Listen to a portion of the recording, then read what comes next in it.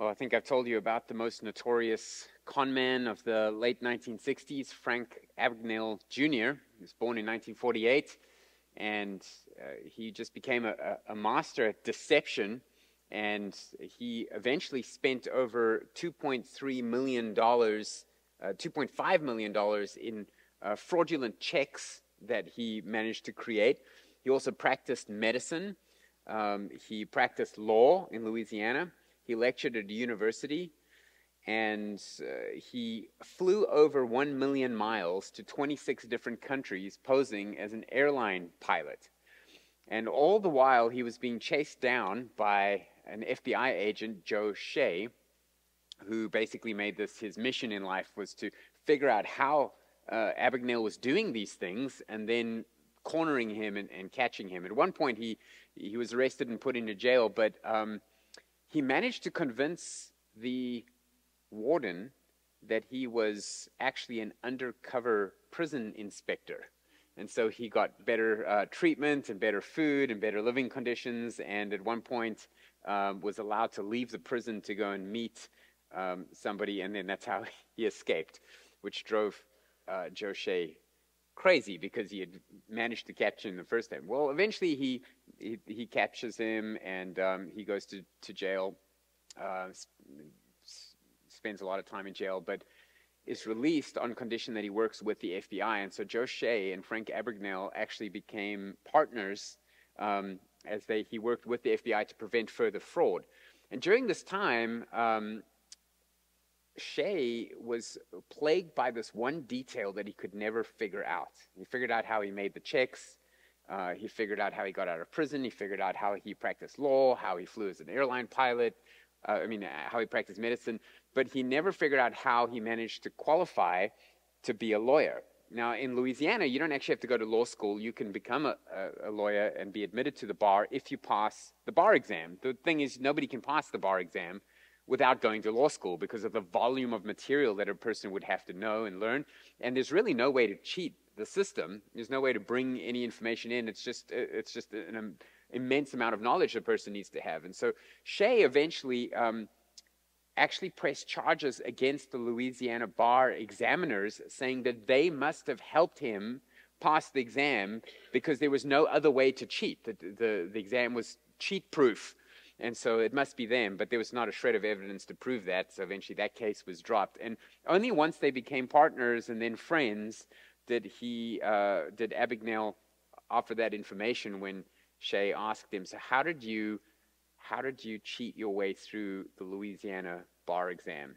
And he said that was the one thing he didn't fake, that he actually studied and passed the bar exam. He had to take it 3 times, and each time he failed, he learned from his mistakes, and he went and studied harder, and he just learned all that material and actually became a qualified lawyer because of that. And the reason this never occurred to Shea is because he just assumed that the man was a con artist, and so there's no way that he could ever have done anything that impressive legitimately. Well, we see people making the same mistake tonight, but they're making this mistake with Jesus. So turn your Bibles to Luke chapter 11, where these people see an amazing display of Christ's power, and yet it doesn't occur to them that it could be legitimate because they've already made up their minds about him. Now, you'll remember the context. We've learned a lot from the Lord's Prayer. Last week we looked at a parable that Jesus teaches in order to instill in us the idea that we need to have confidence, tenacity, perseverance, boldness, audacity. In fact, we looked at the word chutzpah. You know, you have to have chutzpah when you come to God in prayer, and that you must demand this. If you have needs and they're urgent and you believe in them, that you would pray in such a way as this man in the parable. And so this is what we looked at last week. And one of the things that we learned about the prayer was, may thy kingdom come, and from Matthew's version as well, may thy will be done on earth as it is in heaven. And we looked at what that meant to be the kingdom and the kingdom coming and how we should pray. But there may be this lingering question. Why do we need to pray for God's will to be done on earth as it is in heaven? Why isn't it being done? And one of the reasons is because there's opposition to the kingdom. And that's what we're going to see tonight. So after this teaching on the prayer and the audacity in prayer, we now get to this event that happens that Luke puts here to show us that there was opposition to the kingdom. I'll pick it up in verse 14. Now he, Jesus, was casting out a demon that was mute. When the demon had gone out, the mute man spoke, and the people marveled. But some of them said, he casts out demons by Beelzebul, the prince of demons, while others, to test him, kept seeking from him a sign from heaven. But he, knowing their thoughts, said to them, every kingdom divided against itself is laid waste, and a divided household falls. And if Satan also is divided against himself, how will his kingdom stand? For you say that I cast out demons by Beelzebul? And if I cast out demons by Beelzebul, by whom do your sons cast them out? Therefore, they will be your judges. But if it is by the finger of God that I cast out the demons, then the kingdom of God has come upon you. When a strong man, fully armed, guards his own palace, his goods are safe.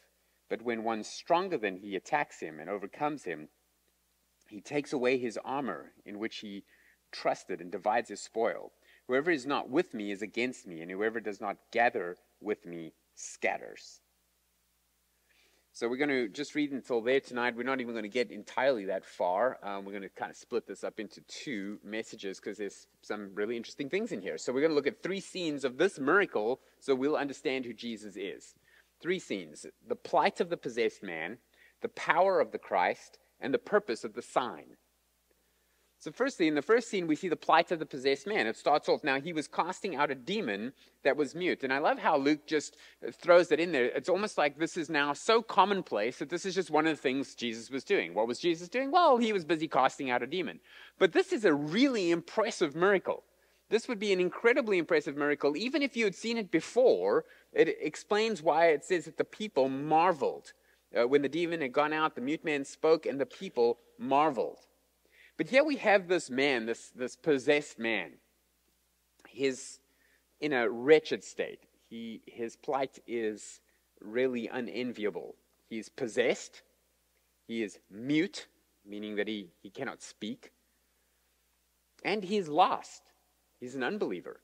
We know that because he has a demon in him. And from Jesus' teaching later, which we'll look at next week, that even having the demon taken out isn't what saves you.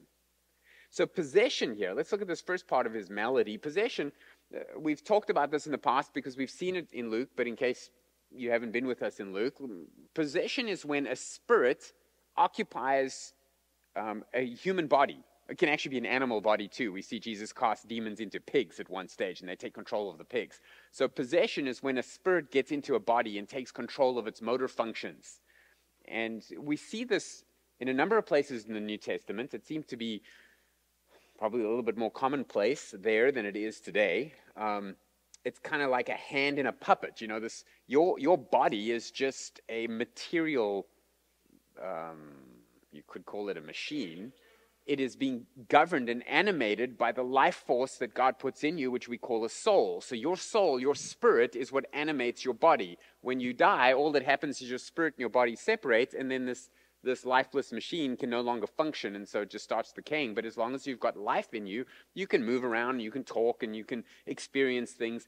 And what happens with possession is another spirit, another soul, you might call it, comes in and occupies the same space. And this manifests in many different ways. In the scriptures themselves, we see this manifesting by people having altered voices. They have different voice. They have superhuman strengths. One case in Acts 16, there's a power of prediction of the future. Antisocial behavior is common. Self-mutilation, especially cutting. Exhibitionism. Reclusiveness. Violent aggression. And just a note, these behaviors are not always linked to demonism, but they can be. I think today, a lot of us, we don't even think about that. You know, if a person is self-mutilating, or they're an exhibitionist, you know, a flasher, or they've got this pathological sociopath-type behavior, we just think, oh, it must be something mental. It must be something mental. Well, it may be, but or it may also be something very spiritual. That there may be a demon involved.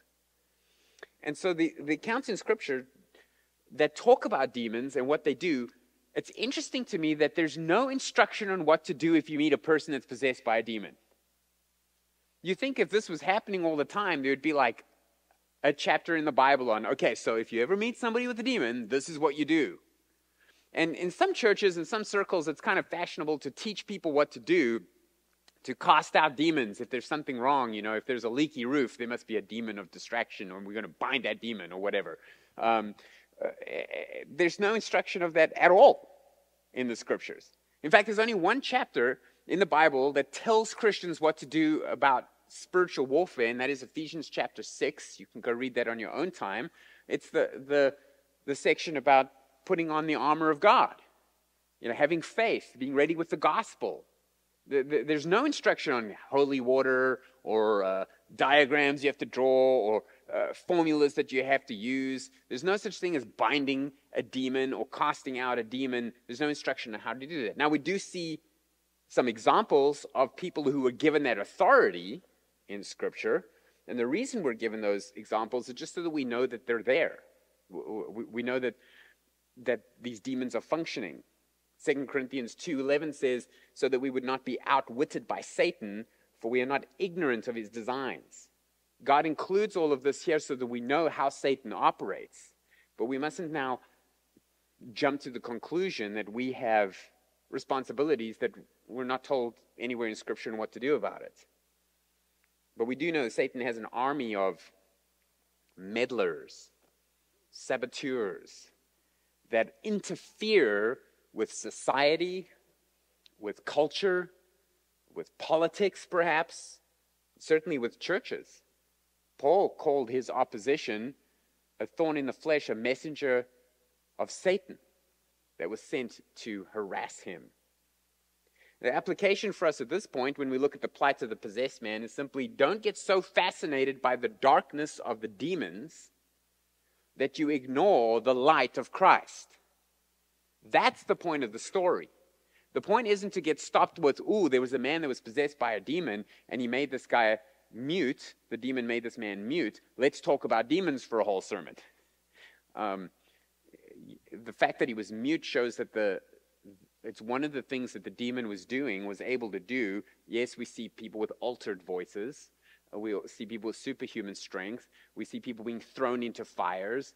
We see people breaking shackles and cutting themselves. And one of the symptoms here of having a demon is that the demon just took control of the man's larynx, his vocal cords, so that he just couldn't speak. I don't know if you've ever seen people who seem... Let's put it this way. One of the symptoms of certain types of what we would call mental illness is an inability to articulate yourself, a type of aphasia where, in Los Angeles, if you go walking around, you want to look for homeless people, you just go anywhere in LA now. But when we lived there was a little section, and under a bridge, sometimes there'd be homeless people, and if you walk past them, you would see sometimes there'd be a guy just stuck in a corner, and he'd just be going like, he's trying to talk to you, but he's like, it's like he can't get the words out.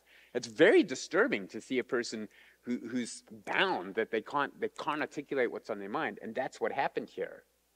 But the point of this tragedy in this man's life, as Luke is presenting it, is that we're going to see what this tells us about Jesus.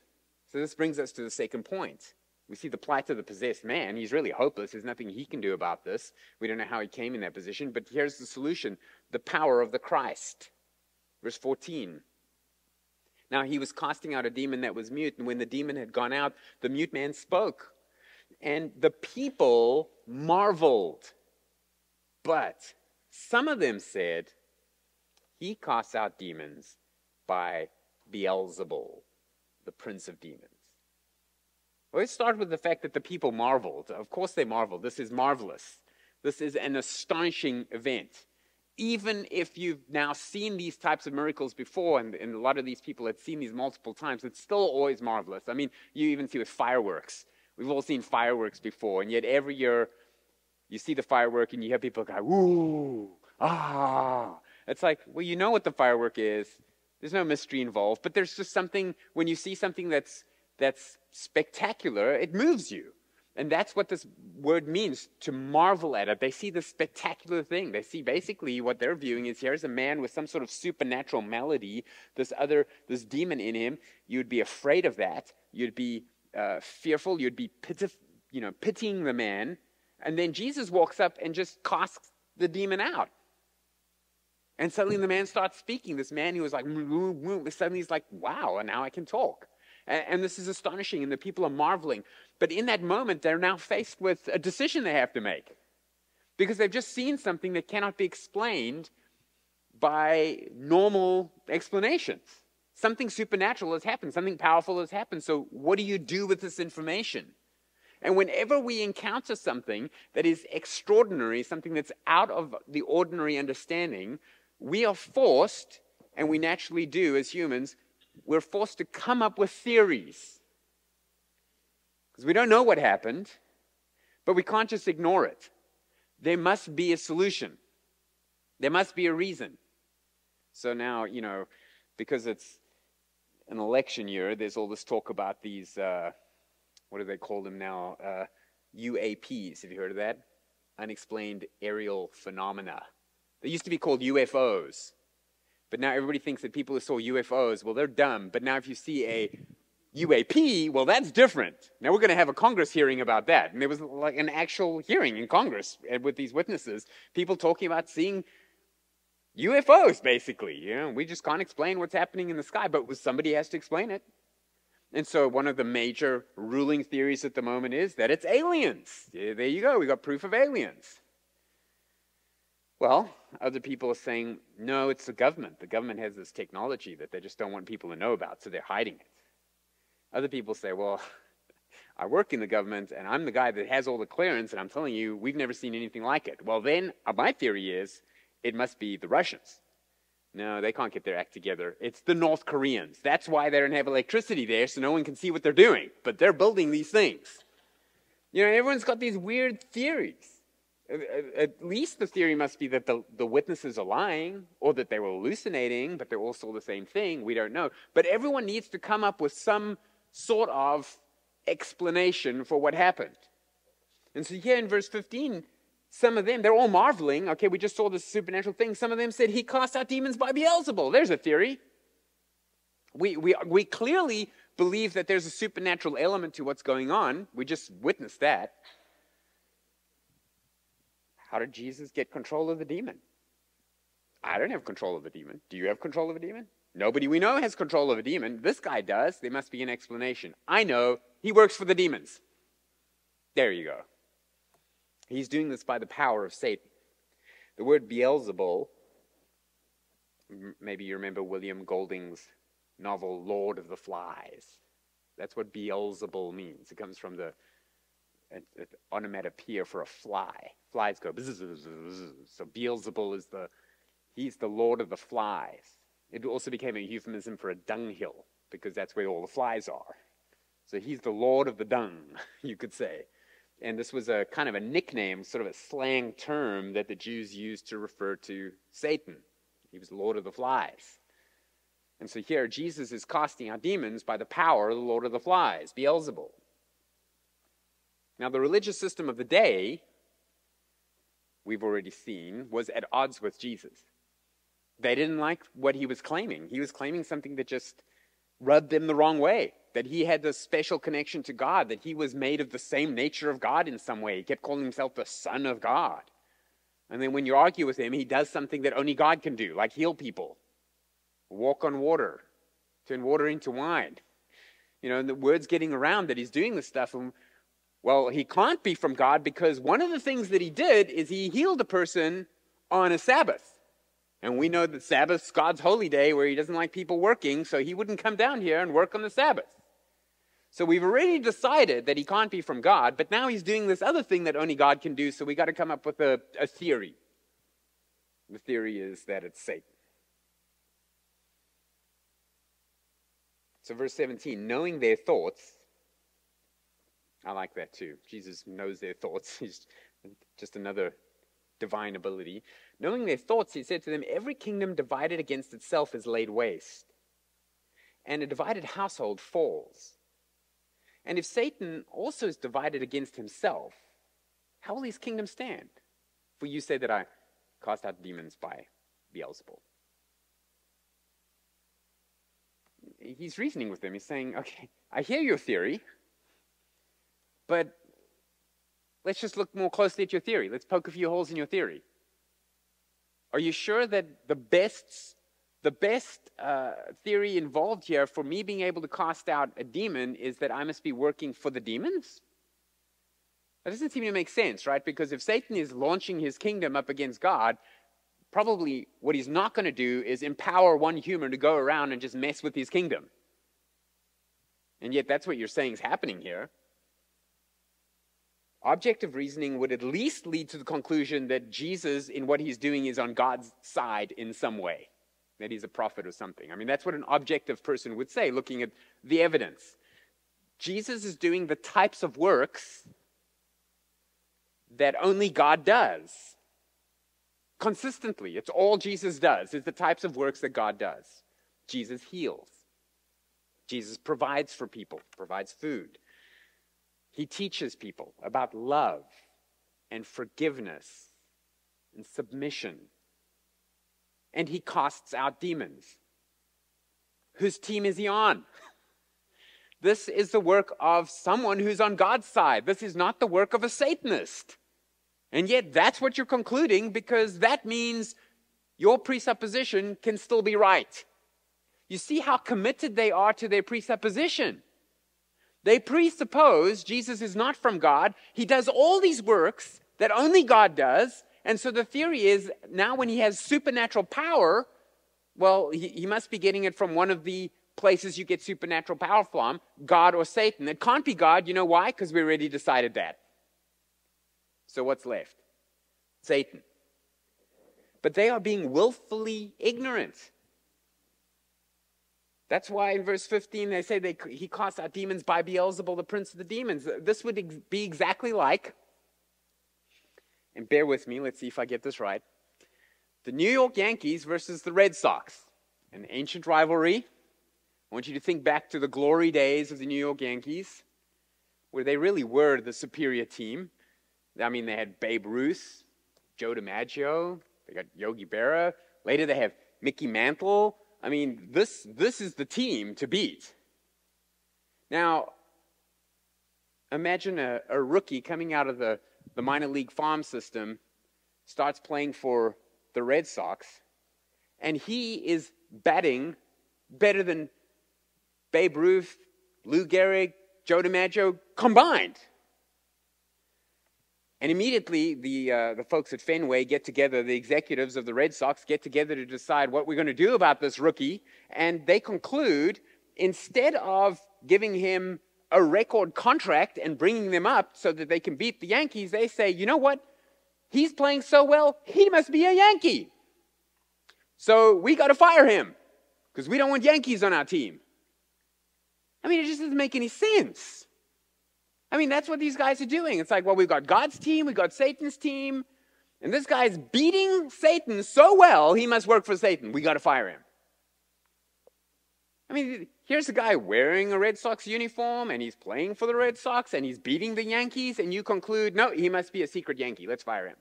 That's what's going on here. It just doesn't make any sense, and Jesus points it out to them. You're not going to send your best guy to fight your other guys. And that's what you're saying Satan's doing.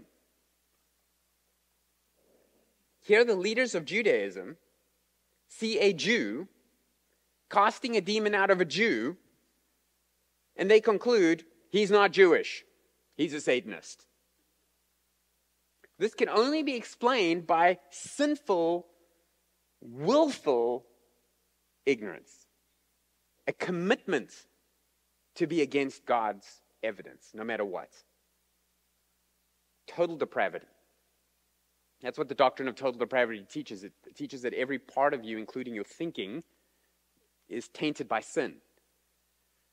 Enough that you cannot come to the right conclusions by yourself. That's what the doctrine of total depravity teaches. That a human being cannot reason rightly about spiritual things to come to the right conclusions without help from God. And here you see it in action. They are seeing something that is clearly, obviously, indisputable, undeniable evidence that Jesus is from God, and they've already crossed that possibility out, so they're left with, he must be a Satanist. Romans 1:18. Paul says, "For the wrath of God is revealed from heaven against all ungodliness and unrighteousness of men, who by their unrighteousness suppress the truth." Suppressing the truth is when the truth's already come before you, but you push it down rather than dealing with it. For what can be known about God is plain to them, because God has shown it to them. For his invisible attributes, namely his eternal power and his divine nature, have been clearly perceived ever since the creation of the world in the things that have been made. So they are without excuse. For although they knew God, they did not honor him as God or give thanks to him, but they became futile in their thinking, and their foolish hearts were darkened. That is a chilling evaluation of the human race. Without God's help, this is who we are. Futile in our thinking. Thomas Watson, the Puritan, says that sin makes us dim in the intellectual parts. I like to say sin makes you stupid. Sin makes you look at the evidence that any objective person would be able to draw the right conclusion, and you draw the wrong conclusion, and you can't help yourself. Dim in the intellectual parts. One example of this we see today is when people find fossils. So what we know about fossils is fossils take two variables to form. They take time and pressure. If you have a little bit of time, you need a lot of pressure. If you have a little bit of pressure, you need a lot of time. So they find a fossil, and they're like, oh, here's a creature that's been fossilized. So either it had an immense amount of pressure on it for 40 days and 40 nights, like a worldwide flood, or it had the pressure that we just have now, normal pressure, but for millions and millions of years. And since we know that there's no worldwide flood, because if there was, that means the Bible would be true, and we already know that that's not the case, all we're left with is millions and millions and millions of years. All that means is, whenever a scientist says millions of years, it means abracadabra. Like, stuff we don't know, can't see, have never reproduced in a lab, have never seen, is not scientific by our definitions of science, but it's the only thing left because we've crossed out the Bible as an option. Presuppositions.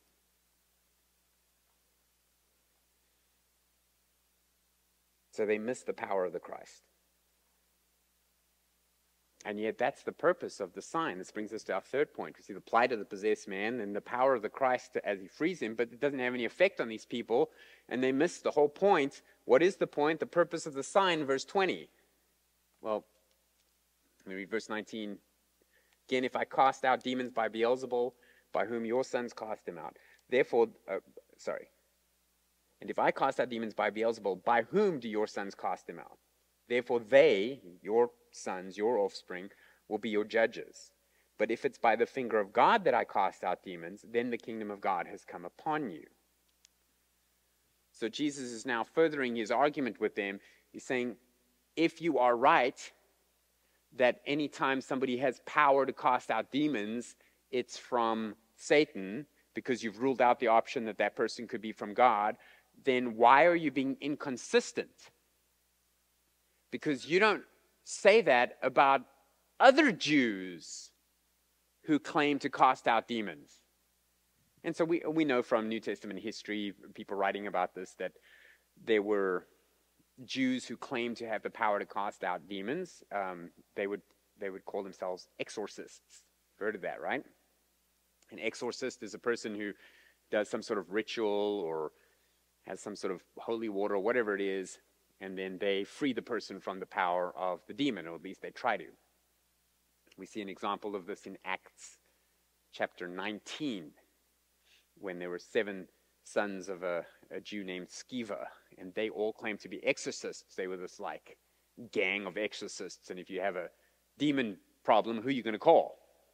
You're going to call the Ghostbusters, right? And so they show up in town, they're like, oh, there's an actual demon. So a lot of stuff, people maybe fake demon stuff or pretend to demon stuff, or sometimes demons played along with it so that these people thought they had power.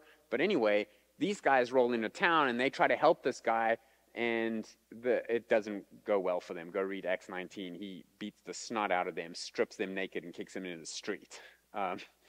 So don't mess with demons. But there were these people who thought they were able to do this. And so he says, but you love it when a Jewish person comes along and says, hey, I know how to kick out a demon, but here I'm doing it and you're saying I must be from Satan. Why don't you say that for the other Jews who do this? So he's just kind of holding them to their own inconsistencies, kind of exposing that.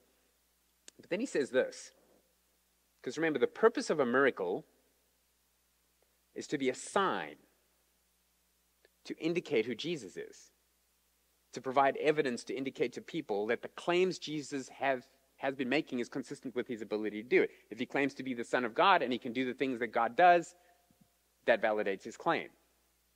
And they're just missing all of that. So he says this, verse 20, but if it is by the finger of God that I cast out demons, then the kingdom of God has come upon you.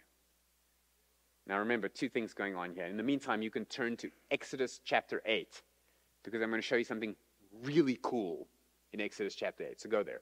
But two things going on. The kingdom of God has come upon you. So we spoke about that, the kingdom of God, and how there's an already not yet aspect to the kingdom of God. Remember that? When Jesus came, he inaugurated the kingdom. There was a lot of things that from the kingdom of God that already are now in effect, like the spiritual aspect, how people can be saved. People can be set free from their sins. That's the spiritual aspect. But eventually there will be a consummation, and there's parts of the kingdom that's not yet here. The ruling and reigning of Christ over his people here on earth. The reversal of the curse.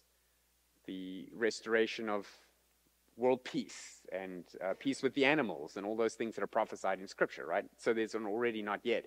But what he's saying is that if this miracle is true and it's from God, not from Satan, then you're faced with this conclusion. The kingdom of God that has been prophesied in the Old Testament, the kingdom of heaven, it's here with me. I'm the one inaugurating it. I'm the one starting it. So what I wanted to show you in Exodus 8 is because Jesus uses very specific imagery here. Think about it. He doesn't say, if this miracle is true, if I actually am from God, if I'm doing this by the power of God instead of the power of Satan. He uses a phrase. If this is by the finger of God that I cast out demons, then the kingdom has come upon you. Okay? So he is alluding to something that the Jews who had the Old Testament memorized would know. And it's Exodus chapter 8. Let me read for you from verse 16. This is where Moses is told to go and speak to Pharaoh, and he has to do certain miracles to prove to Pharaoh that he is from God. But Pharaoh doesn't want to believe him, so he calls his magicians in. Remember that? He calls the magicians in and say, you do the same thing. So, turn water into blood. The magicians do a little thing with their little, strawberry Kool-Aid or whatever it is that they had that turns it into red. Aha, you see, my magicians can do the same thing. And then what about the staff? The staff turns into a snake. Ooh, and the magician's like, boom, boom, boom. Ah, I can do it too. And Moses is like, nothing's working. And the magicians they're just having fun with this. They're just mimicking God's true miracle with some sort of illusion that's convincing the Pharaoh. And then this happens, Exodus 8:16. Then Yahweh said to Moses, say to Aaron, stretch out your staff and strike the dust of the earth so that it may become gnats in all the land of Egypt. And they did so. Aaron stretched out his hand with his staff, struck the dust of the earth, and there were gnats on man and beast. Think fleas. All the dust of the earth became gnats in the land of Egypt. The magicians tried by their secret arts to produce gnats, but they could not. So there were gnats on man and beast. Then the magician said to Pharaoh, This is the finger of God. But Pharaoh's heart was hardened, and he would not listen to them, as Yahweh had said. Interesting, huh? This is the phrase that Jesus is lifting when he's talking to these Jews that are rejecting his sign. The finger of God. So they would remember the story. This is the only time that's used. And they go and they think back and they're like, okay, there was a time when God was doing real miracles to prove that his man, his prophet, was sent from him to warn these people about doom, to set his people free. And the miracles that they did, these magicians, siding with Satan, were able to mimic. So they were doing something by the power of, their magic arts. He was doing something legitimate from God. And so God steps it up and does something that they can't do. And they recognize this is, and what they call it, the finger of God.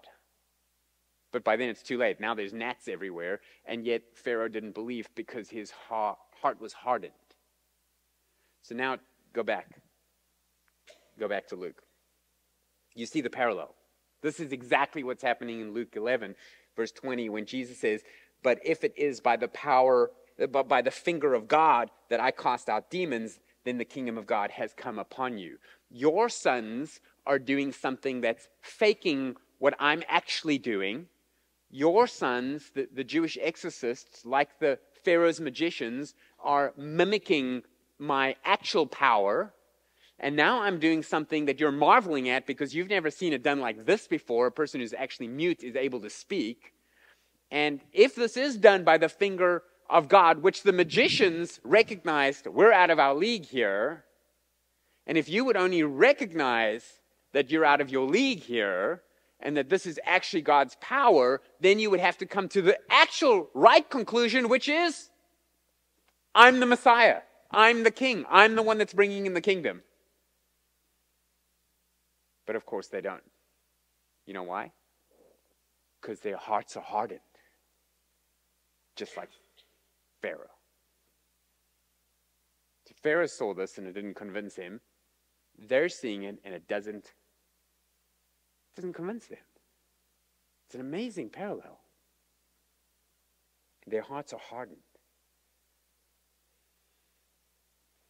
So there's more, and we're going to get to that next week, Lord willing, but I want that to sit with you for a week. That even when there's evidence, even when there's supernatural power, even when it's clear and irrefutable, if your heart is hard,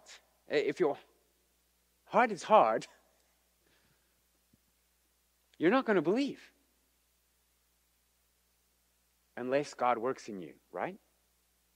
See, that's the key. God needs to be involved. You need to be born again. You need the Holy Spirit to change your heart, to regenerate you, to illumine your mind. If God is not active in you, you have no hope. But there is good hope. There's a lot of hope. The hope is what this little event teaches those of us who believe. If you're willing to see that here's a man who was able to cast out demons. Why? Because the kingdom of God has come upon us. And that kingdom of God came in the person of Jesus Christ. And so we need to believe in him. We need to accept him. He is from God. We know that because we've seen through Luke all the things he can do, and here's just another case. And yet there's so many people that no matter what they see, no matter what evidence they have, they choose to reject it. And what we can do for them is we can pray. We can pray to a God who is powerful to interject into their lives, a God who is able to let them see, to soften their hearts, to regenerate their souls, to illumine their minds so that they can come to the knowledge of the truth. That's one application. The other one is you need to be humble and thankful that you believe because it wasn't your own doing. By grace you have been saved through faith. That is not your own doing. It is the gift of God, not a result of works that no one should boast, Paul said. Ephesians 2:8-10. That's what this is teaching us. We would have these hard hearts too. It doesn't matter if the finger of God was able to do a miracle right in front of us. We wouldn't register that if it weren't for God and his power. There's still one problem that's unresolved in this text. Yes, the man's no longer possessed. That's amazing. That's marvelous. Yes, the man's no longer mute. What a relief. But remember the third problem with his condition? He's a lost man. So what happens now that the demon's out? Is he automatically saved? Come back next week and I'll tell you. Let's pray. Heavenly Father, we do thank you for this text and the reminder that there's really nothing we can do without you and your goodness and your grace. And so we give you all the glory for the fact that we believe in you.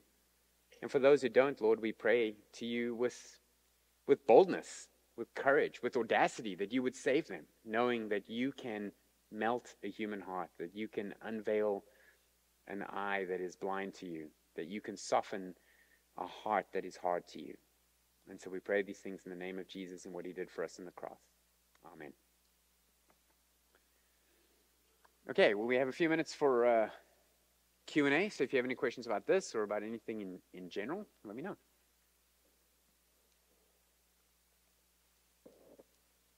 Any questions?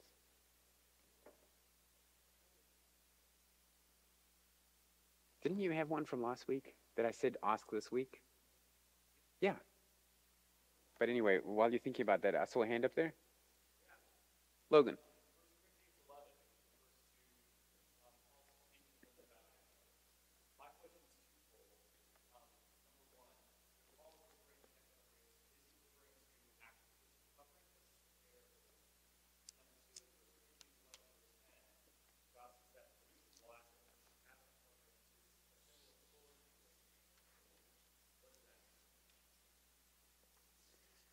Well, I've answered before. This is in 2 Corinthians 11, you're saying? 1 Corinthians 11. I've answered before what angels, because of the angels. So let me repeat the question. 1 Corinthians 11, Paul says that a woman should have head coverings as a sign of submission. Is that referring to a physical head covering or her hair? And secondly, he says that the reason is because of the angels. And I've answered that before. And do you remember what I said? I don't know. I don't know what because of the angels means. I don't know. I think, let me start with that one because of the angels, I think what he means is that angels look and observe what's happening on earth and in our churches, and it's confusing to them when they see a Christian marriage that's trying to obscure the lines that God has drawn, which they saw very clearly drawn for Adam and Eve and throughout human history. When those lines are blurred because we're trying to blend in with the culture, we're thinking about blending in with the culture that we can see and with human beings. What we should really be thinking about is what heaven thinks of all of this, and that angels would be confused. And I think that angels are pretty confused today with all the transgender stuff that's happening. You know, an angel walks in a room and sees how everyone's dressed and what everyone's hair, and the people don't even know what gender they are. Now the angels are supposed to know. The angels are used to clear-cut people being where God told them to be, doing what God told them to do. And so I think part of Paul's argument is don't side with your culture. Think of the angels. Think of what the heavenly realm thinks of what you're doing. So that's my take on that. But I don't actually know what he means by because of the angels.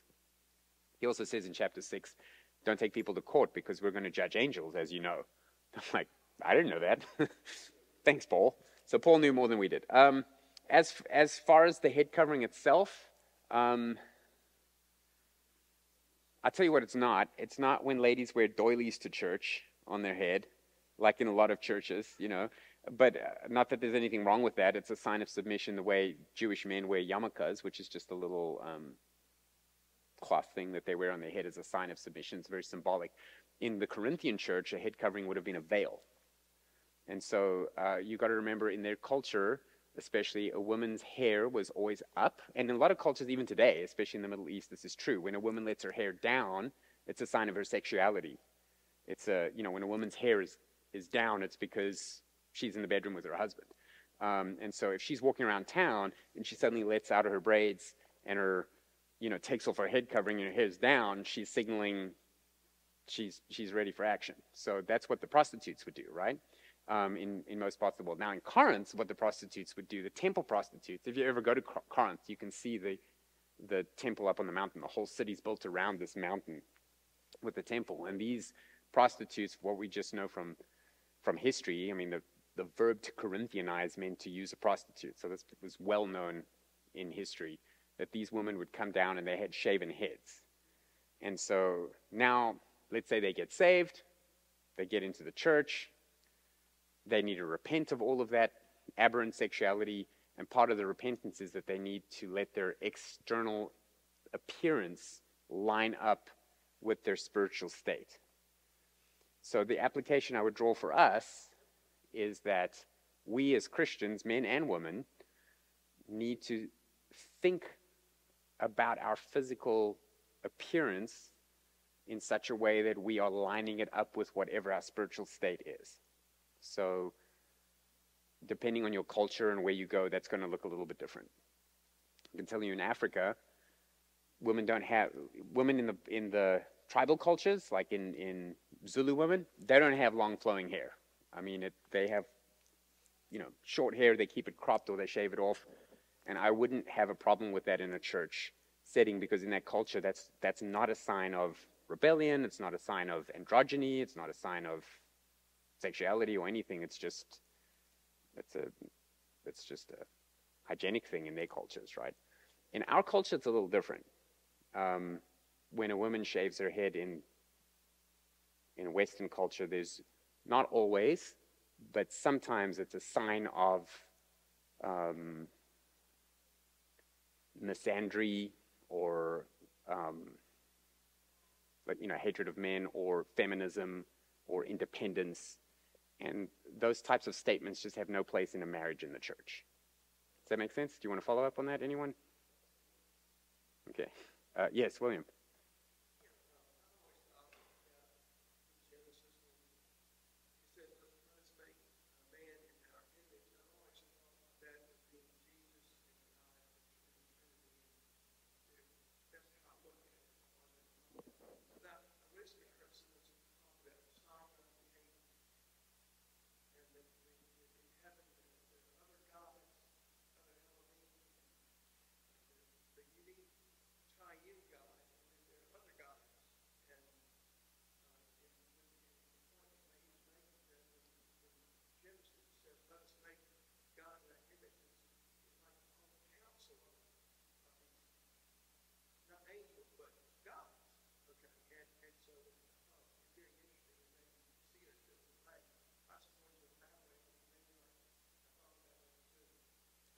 Okay, so just to repeat the question, so William's asking about the concept. Right, that when man was made in God's image, there's a teaching out there that talks about multiple gods, Elohim. Let me just, I don't know if I can restate your question properly, but let me just give you the answer. So the Hebrew word Elohim is a plural word. It's just anything in Hebrew that ends in im is a plural way of saying things. So if it's masculine, if it's feminine, it ends in ot. Let me think of an example, like a kibbutz. Today, a kibbutz is a farm in Israel. If you have two kibbutz, it's called a kibbutzim. So it's just a plural. So the word for God is a plural word. It's an interesting thing that God, when he reveals himself as God, there's a plurality encapsulated even in the term. And when he says, let us make man in our image, he's using plural pronouns there. So that's a hint at what would later on be fleshed out through Revelation as the Trinity. At the time, I think the Jews just understood that there was something pluralistic about God. And that word Elohim also referred to other heavenly beings, whether they were fictional heavenly or mythological heavenly beings like the gods of the nations, could also be called Elohim. And then even angels, heavenly beings, could also be called Elohim. So the word had a wider semantic domain than just referring to God or Yahweh. But we know the rest of the revelation of God did use words that only meant God or Yahweh, referring just to him. So whenever you see Elohim, you have to look in the context, which is it talking about. And it's usually, we do the same in English, because God and God, the God of this world, don't bow down to a stone god, in your mind, you're instantly putting those with little g's. Even though I'm not saying that, I'm just saying, Allah is not a real God, little g, is what you just keep doing. So, but then when I say we're here today in the house of God to worship God, you're immediately putting those in capitals. So it's just the context will tell you which one it means. So I wouldn't look too deeply into the word Elohim to make a statement about monotheism or anything at that stage. I don't know if that answers your question, but that's the best I can do. There was another question? Okay. I have one if no one else has one, because we got one more minute. Any other questions? Yes. A little random little one. We'll take it. James 1:1 is addressed to the 12 tribes in the dispersion. Mm-hmm.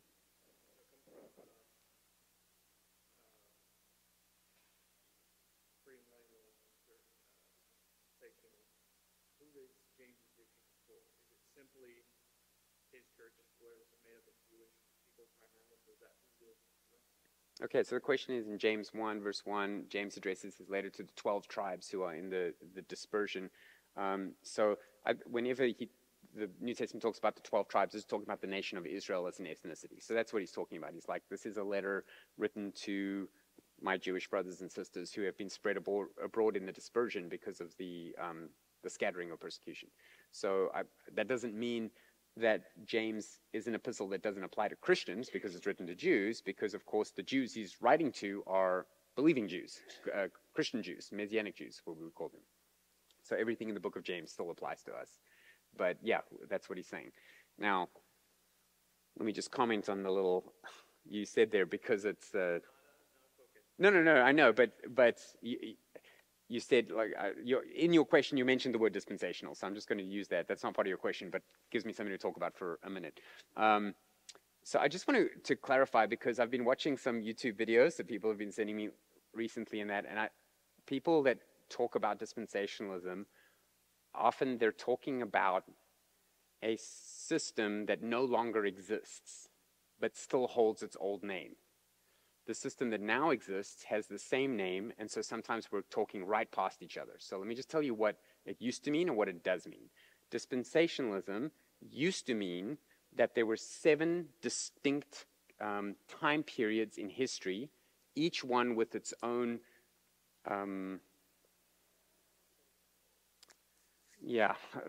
there's certain points that each one has, who it was written to and the method of salvation and et cetera, and what this was written about by people like Schofield, Ryrie, those kind of names might be familiar to you. It was kind of a newish idea, came from Darby, and so people were fleshing it out and like confused about it, and they did the best that they can. But what ultimately happened is that group of people started saying things like, there's a way for Jews to be saved, and there's a way for Christians to be saved, and they're different. Okay. So fair enough, that happened just a few decades ago. But since then, lots of people have been studying that in depth, and some people have just completely rejected that as, well, that's ridiculous. And other people have said, well, what part of what they're saying is wrong, and what part of what they're saying is right? And now we have a new system, which we would call progressive dispensationalism, which is what I hold to, which doesn't believe that precisely. So let me just tell you in a very short nutshell what it does believe. The essence of progressive dispensationalism is simply this, that we can... it's a very complicated topic. I'll get to the essence in a moment. A little bit of background.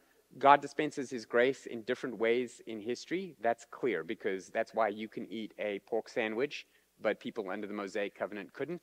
But Abraham could, because he wasn't in the Mosaic covenant. So we just know that at different times in history, there were different laws that kind of kicked in, right? Before Abraham, you didn't have to be circumcised. After Abraham, you did. Until Moses, you did. And there were all these dietary laws and clothing laws and other laws. And when Jesus came, he fulfilled those laws. And the Jews didn't know what to do about it, but they eventually got used to it. And now we're in the church age where we don't do the Mosaic laws. Okay.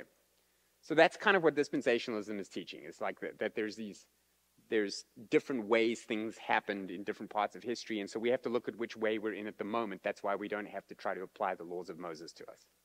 But the essence of dispensationalism is this. God dealt with Israel, he dealt with humanity through Israel as a nation from the time of Abraham till the time of Jesus. But during that time, he made lots of prophecies about them that have never been fulfilled. Now he's dealing with the world through the church. Don't be a nation. We are the nation. We are the new Israel that goes out into the world, right? But all of these prophecies are still left dangling. So dispensationalism teaches that in the millennial kingdom, that's when they all get fulfilled. That's the essence of dispensationalism, that there must be a time in the future where all of the prophecies that haven't been fulfilled yet do get fulfilled, literally. The only other way that, not the only other way, but the main other way that people try to answer that is by saying those prophecies were fulfilled in a very spiritual, metaphorical, non-literal kind of way in the church. And I think that's the shortest anyone's ever explained dispensationalism. So if you didn't understand, it's not your fault, it's mine. But we're done for tonight. Thank you.